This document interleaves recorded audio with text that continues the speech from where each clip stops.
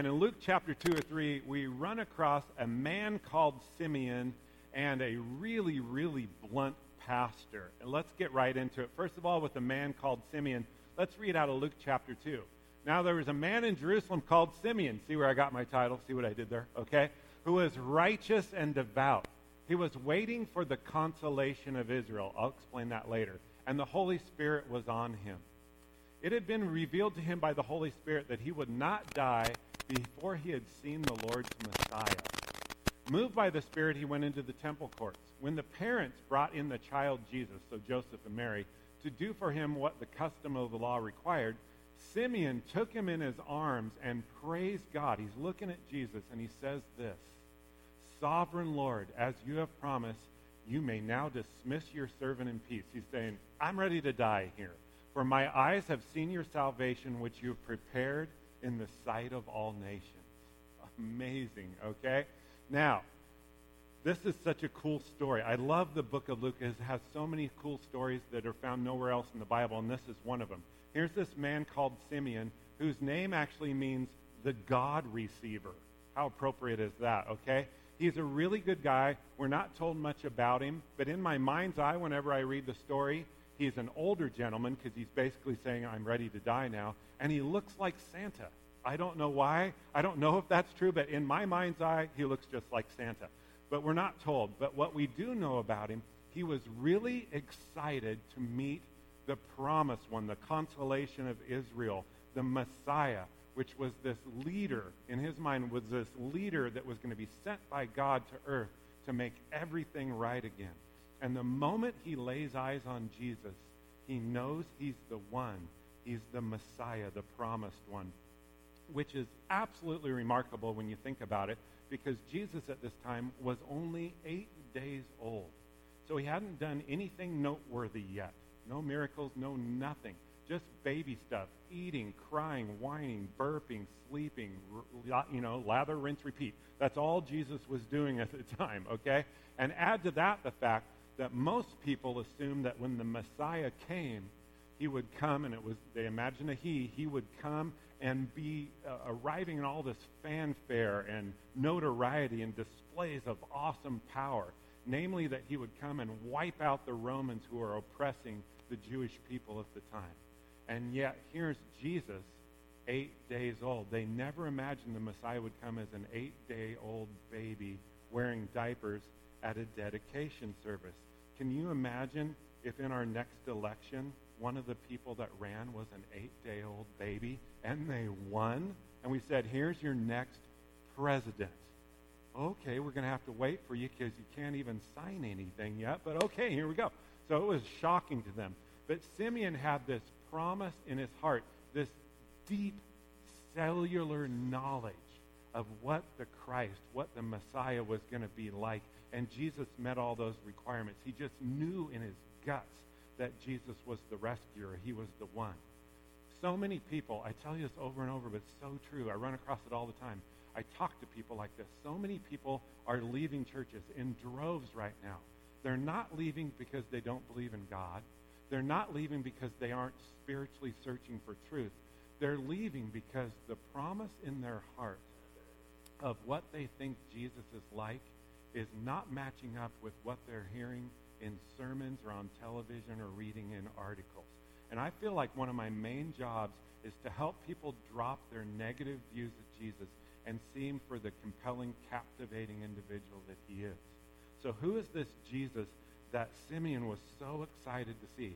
Let me just mention a few traits that he has, and you'll discover more as we go through the book of Luke, but here's a few. First of all, he's kind. He's overwhelmingly kind. He's not angry. He's not mean. He's kind. In John chapter 8, there's a story of a woman who was caught in the act of adultery right around the time of a great national celebration. And she was drugged by a group, probably literally drugged by a group of sanctimonious, holier-than-thou religious leaders. And notice only she was brought before Jesus by this group, not the man, because that's how jacked up their thinking was at the time. They thought that women were to blame for everything. And some of you women are smirking at me right now going, not much has changed, okay? And I hear you on that one, all right? But she's drugged before Jesus by this group, this holier-than-thou group. And the group looks at Jesus and says, should we kill this woman by stoning her to death, throwing rocks at her until she dies? Should we kill her? Because that's what our law requires. Their laws were a little jacked up at the time, too. And Jesus doesn't say a word.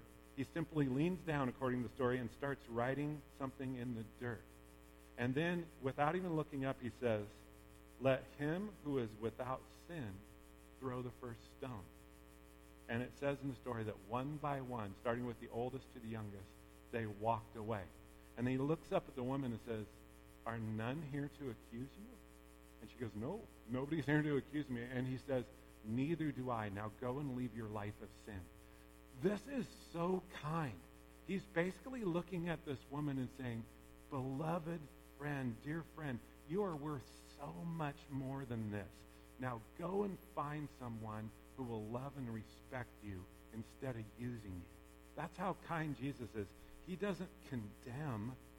He forgives. He doesn't blame. He heals. Jesus is kind. Second of all, he's a game changer. In the last book of the Bible, which I've never preached in yet, and I should, it's one of the most misunderstood books in the Bible, the book of Revelation. It's pretty trippy. You got to do a lot of studying, or else you just think the writer of the book was on acid. I mean, honestly, you're reading it and going, whoa, there's a lot of weird stuff in there.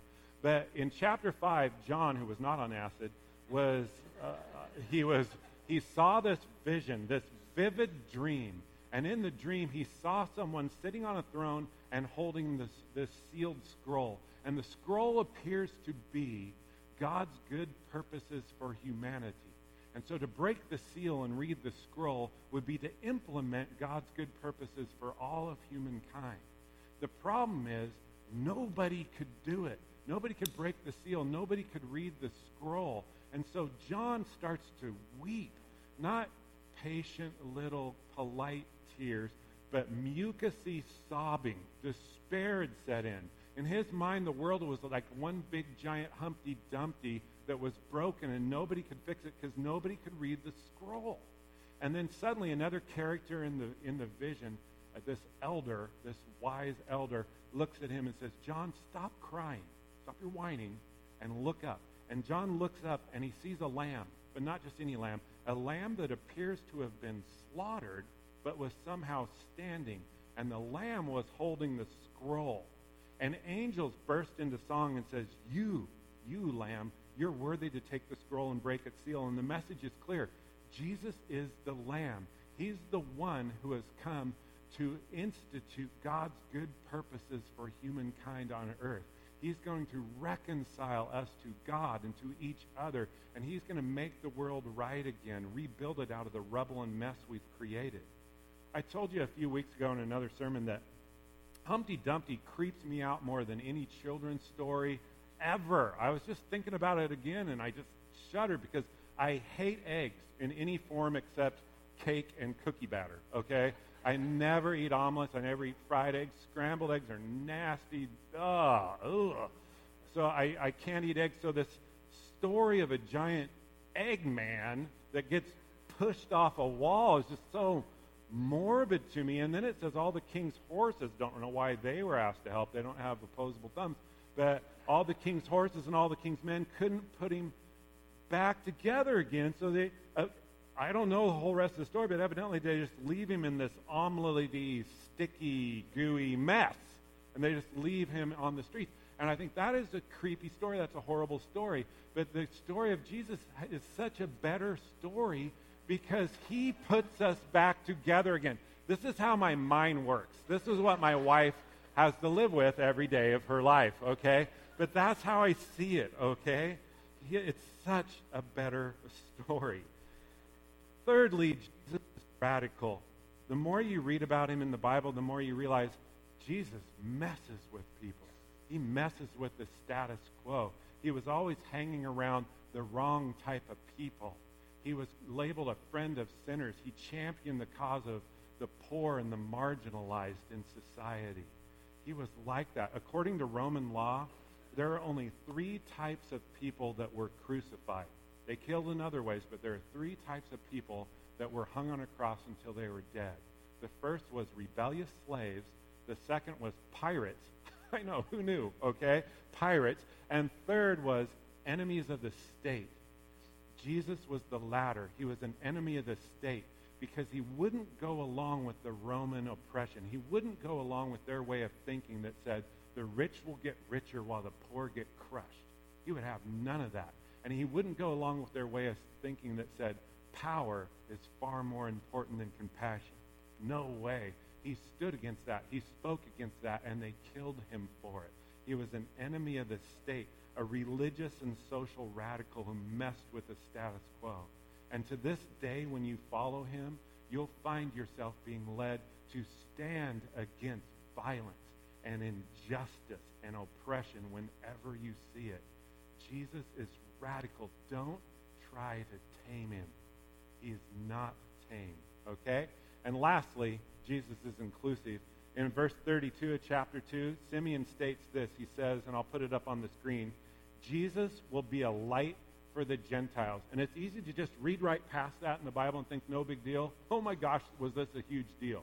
Because this is first century Jerusalem.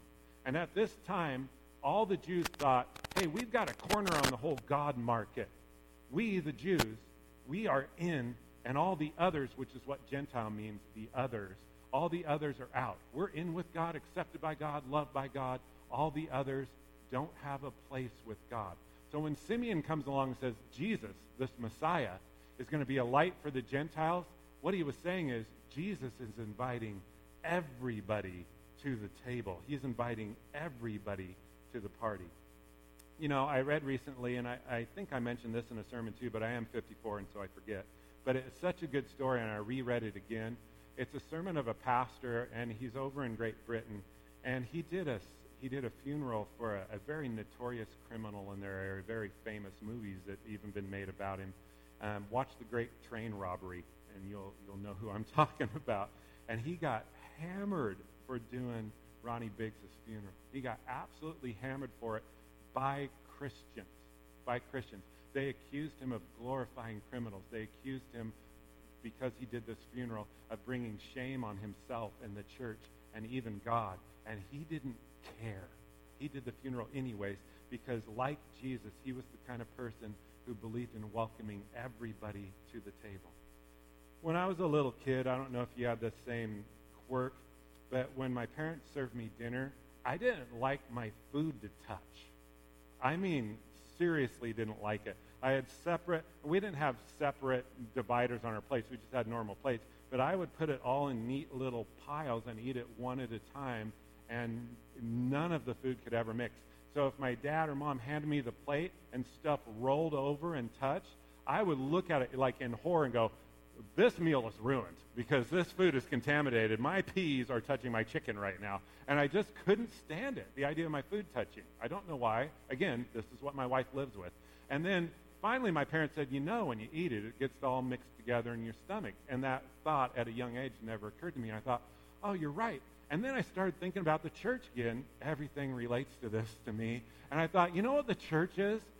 We are a giant, this building is like a giant stomach. You're welcome for that mental picture, okay? Where all different kinds and types of people come together and God stirs us together, okay?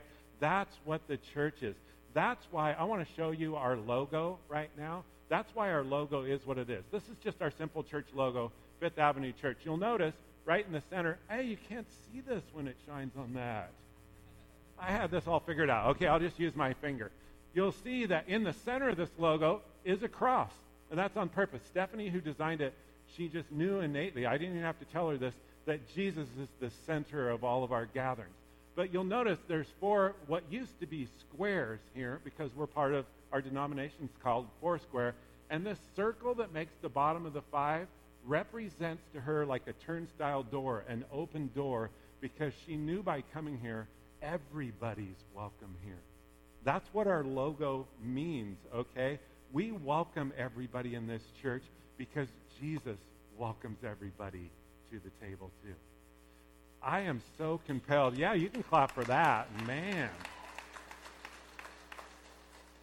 I remember the movie, the old Lion King movie, and I just love this one scene. I've used it in other sermons too. I love this one scene where the hyenas are gathered and somebody says the name Mufasa, which is the name of the big lion, the big burly lion king. And they shudder. They go, Mufasa, ooh, say it again. And then somebody says, Mufasa, ooh, and they just kind of shudder.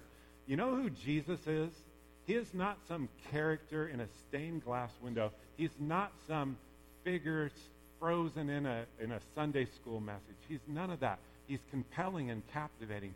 So captivating, he should make us shudder. We should hear his name go, Jesus, ooh, say it again. That's how Simeon felt.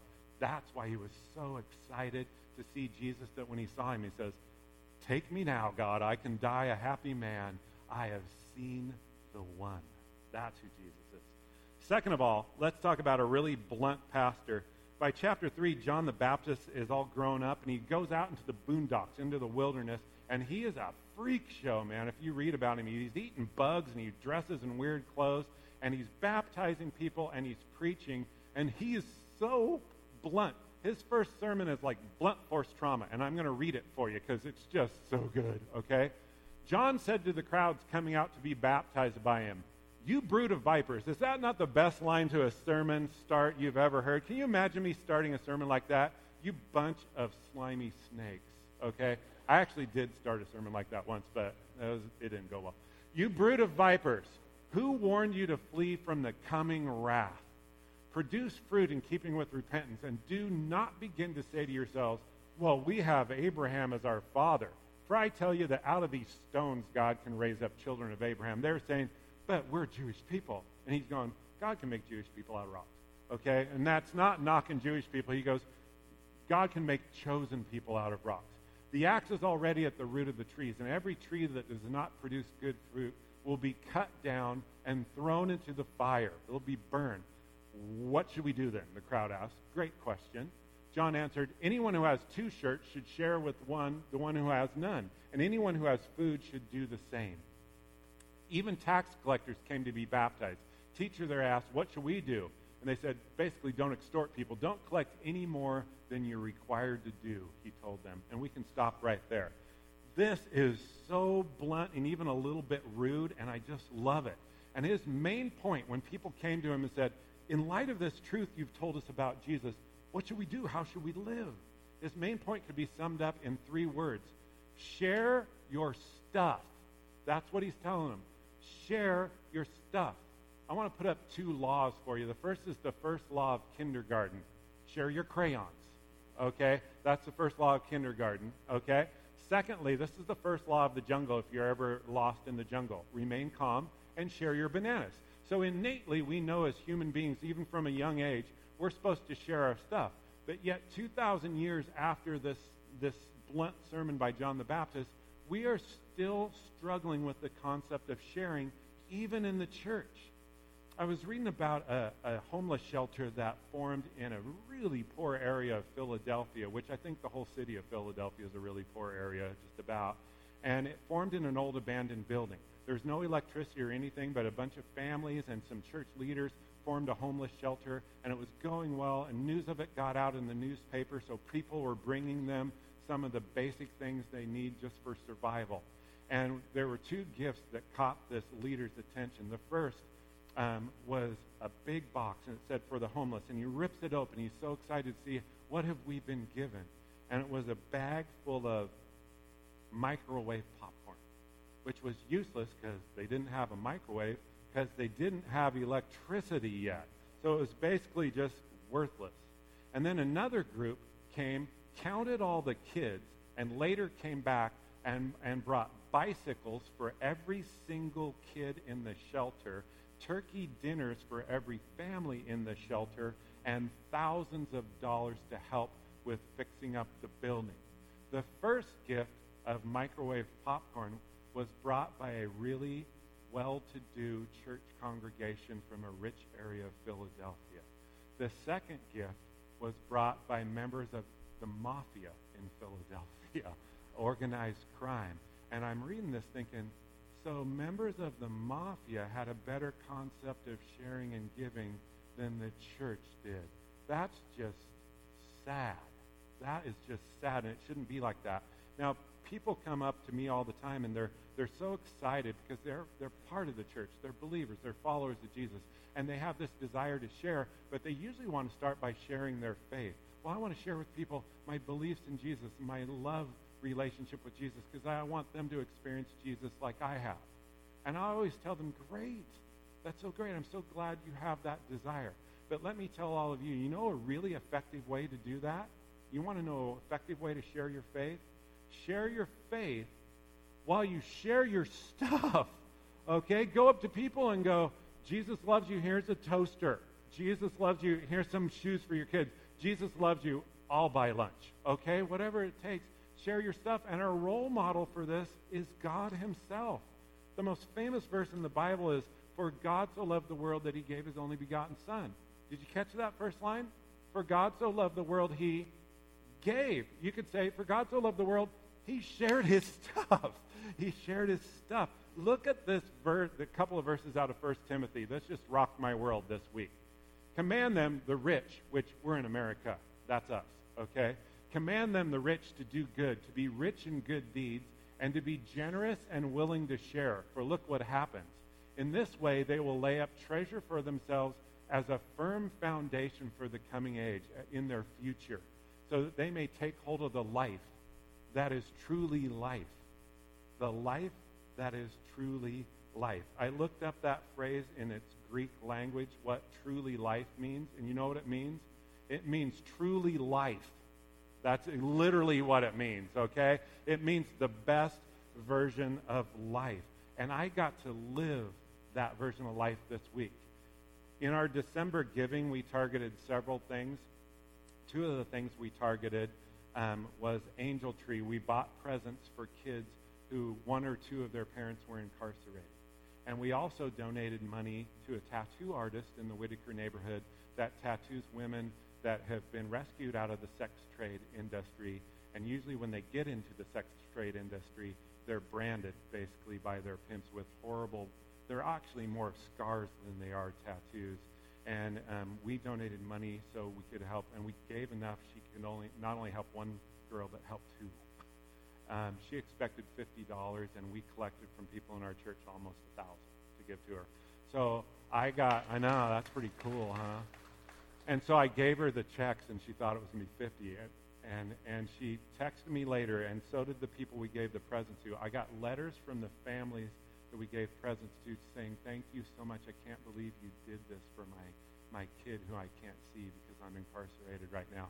And I got a text from the tattoo artist, Susan, who you know, Bill. And she said, I am crying right now, tears of joy, to know that there's a church. We're the only church that's doing this. That there's a church partnering with what I'm doing for these incredible women. And then she sent 3 emojis, a heart, praying hands, and the rock and roll sign. Which, if you knew her, it just makes perfect sense, okay? And in those moments, I'm reading these thank you texts and letters, and I am truly alive. I am truly alive to be a part of a church community that's doing this. I just felt so alive, and it was so great because I was having such a difficult week, but I felt so alive. You know, it was said of John the Baptist that he came to prepare the way for Jesus. And he did. But notice something here. His first sermon was about sharing. And that tells us something. That our generosity will prepare the way for us to experience more of Jesus. You want to connect with Jesus? You want to go to a deeper level with him? Great. I'm so glad you have that desire in your heart. Start by sharing your stuff. You'll experience more of him, and you'll experience life that's truly life. Let me pray for us today, can I?